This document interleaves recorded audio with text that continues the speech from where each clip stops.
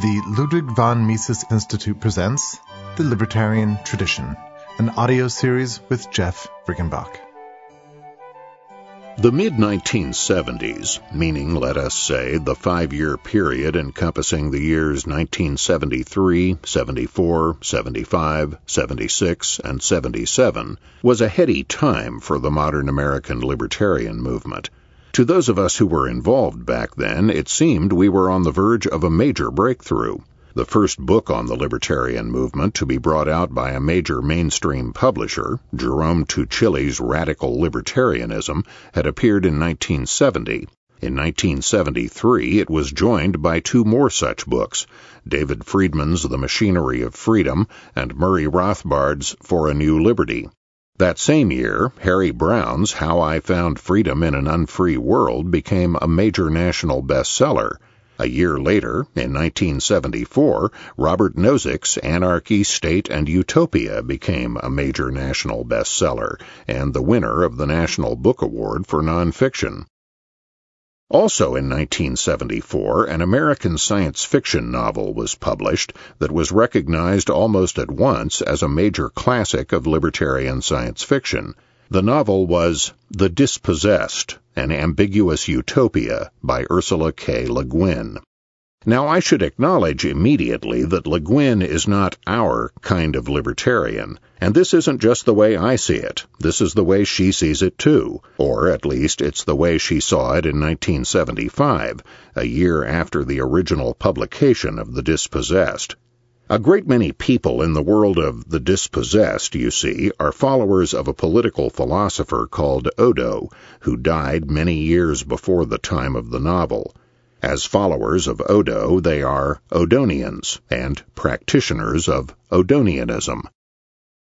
Odonianism, Le Guin wrote in 1975, is anarchism, not the bomb-in-the-pocket stuff, which is terrorism, whatever name it tries to dignify itself with, not the social Darwinist economic libertarianism of the far right, but anarchism, as prefigured in early Taoist thought and expounded by Percy Shelley and Peter Kropotkin, Emma Goldman, and Paul Goodman. Anarchism's principal target is the authoritarian state, capitalist or socialist. Its principal moral practical theme is cooperation, solidarity, mutual aid. It is the most idealistic, and to me the most interesting, of all political theories. You did catch that reference to the social Darwinist economic libertarianism of the far right, didn't you? That's us. Oh, I know it's not really us. We're not social Darwinists. Our libertarianism is more than just economic and doesn't need any scare quotes, and we're not on the right at all, much less the far right. But social Darwinist economic libertarians of the far right is how Ursula K. Le Guin sees us, or at least how she saw us 35 years ago, when she was herself 46 years old and at the height of her long and distinguished career. Le Guin was born Ursula Kroeber on October 21, 1929, in Berkeley, the daughter of an anthropology professor at the University of California and his writer wife. She was in the same graduating class at Berkeley High School with Philip K. Dick, the class of 47, though they never knew each other during those years. She went off to Radcliffe, then Columbia, where she studied French and Italian and Renaissance history and literature, and earned a B.A. and an M.A. After a couple of semesters of taking classes toward a Ph.D., she won a Fulbright Fellowship to study in Europe for an academic year. On the trip over aboard ship, she met another Fulbright Fellow bound for France, a young historian named Charles Le Guin. They were married a few months later in Paris. Ursula Kroeber Le Guin was 24 years old. In 1958, Charles Le Guin accepted a teaching job at Portland State College, now Portland State University in Oregon, and he and Ursula K. Le Guin settled down into a home life that must have seemed very comfortable and familiar to her. A home life in which Dad went off to teach at the local college every day, while Mom stayed home and wrote. There were 4 kids knocking around the house when she was a girl growing up in Berkeley. There were 3 knocking around the Portland house during the 1960s. Otherwise, the situations were pretty similar. There was another difference, though, and a crucial one. The difference was in what Mom stayed home and wrote. In Berkeley, it was nonfiction, mostly on topics in psychology or anthropology. In Portland, it was fiction, some fantasy, some science fiction, some realistic fiction set in an imaginary Central European country called Orsinia. At least one of her works set in Orsinia would probably be of at least passing interest to libertarian readers. The novel Malafrina, published in 1979, tells the tragic tale of a passionate young liberal in early 19th century Orsinia who is too early with his revolutionary message and sees his hopes and dreams crushed by a state not much inclined to put up with his propagandizing in favor of limits on its power. But it was her science fiction and fantasy that ultimately made Ursula Le Guin's reputation as a fiction writer, and it is her 1974 science fiction novel, The Dispossessed, an ambiguous utopia, that is, to this day, not only one of her 2 most famous works, but the work of hers most likely to interest modern libertarians of our sort. In The Dispossessed, the action takes place in a 2-planet system. Each planet is, in effect, the other planet's moon. The larger of these 2 planets, Eurus, is a world much like the Earth we know, divided among a number of competing governments, the best of which permit private property ownership and a relatively free market, though subject to heavy taxation. The smaller planet, Anares, is a desert world, rich in minerals and well worth mining, but a harsh environment for human habitation. For the past 200-plus years, Anares has, however, been populated by humans, Odonian colonists from Eurus and their descendants, people who were, in effect, expelled from Eurus by governments afraid they might be undermined by the Odonian Revolution. As the novel opens, there are some 20 million humans living on Anares. One of them is a physicist, Shevek, who starts out as conventional, even priggish in his thinking as any individual reared on either of the 2 planets. When an adolescent friend suggests that perhaps what they hear about Eurus on Anares is not necessarily the whole truth, that perhaps they are being propagandized by the bureaucracy called the PDC, for Production and Distribution Coordination, the bureaucracy that serves as the government any resident of Anares would assure you doesn't exist there, Shevek is shocked. He indignantly defends the PDC. But his mind has been opened a crack, against his better judgment, and the rest of the novel is, in a sense, the story of the further opening of Shevek's mind.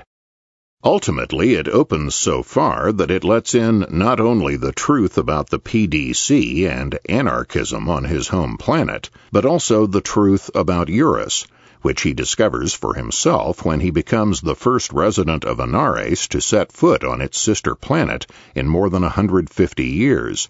In the end, Shevek learns that the truth is more ambiguous and nuanced than he had ever realized, and that choosing between the utopian society in which he grew up and the evil propertarian society on Eurus is, after all, not so easy as he had always supposed it would be. Le Guin fearlessly and accurately depicts the poverty that any libertarian of our sort knows must be the prevailing condition in any society at all resembling the one on Anares, a society that has to struggle along without private property ownership and without money to facilitate productive exchange.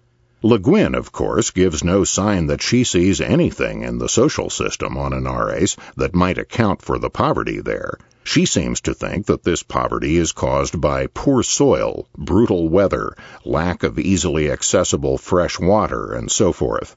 She seems to think that Eurus is rich and Anares is poor because Eurus is rich in certain natural resources which Anares lacks.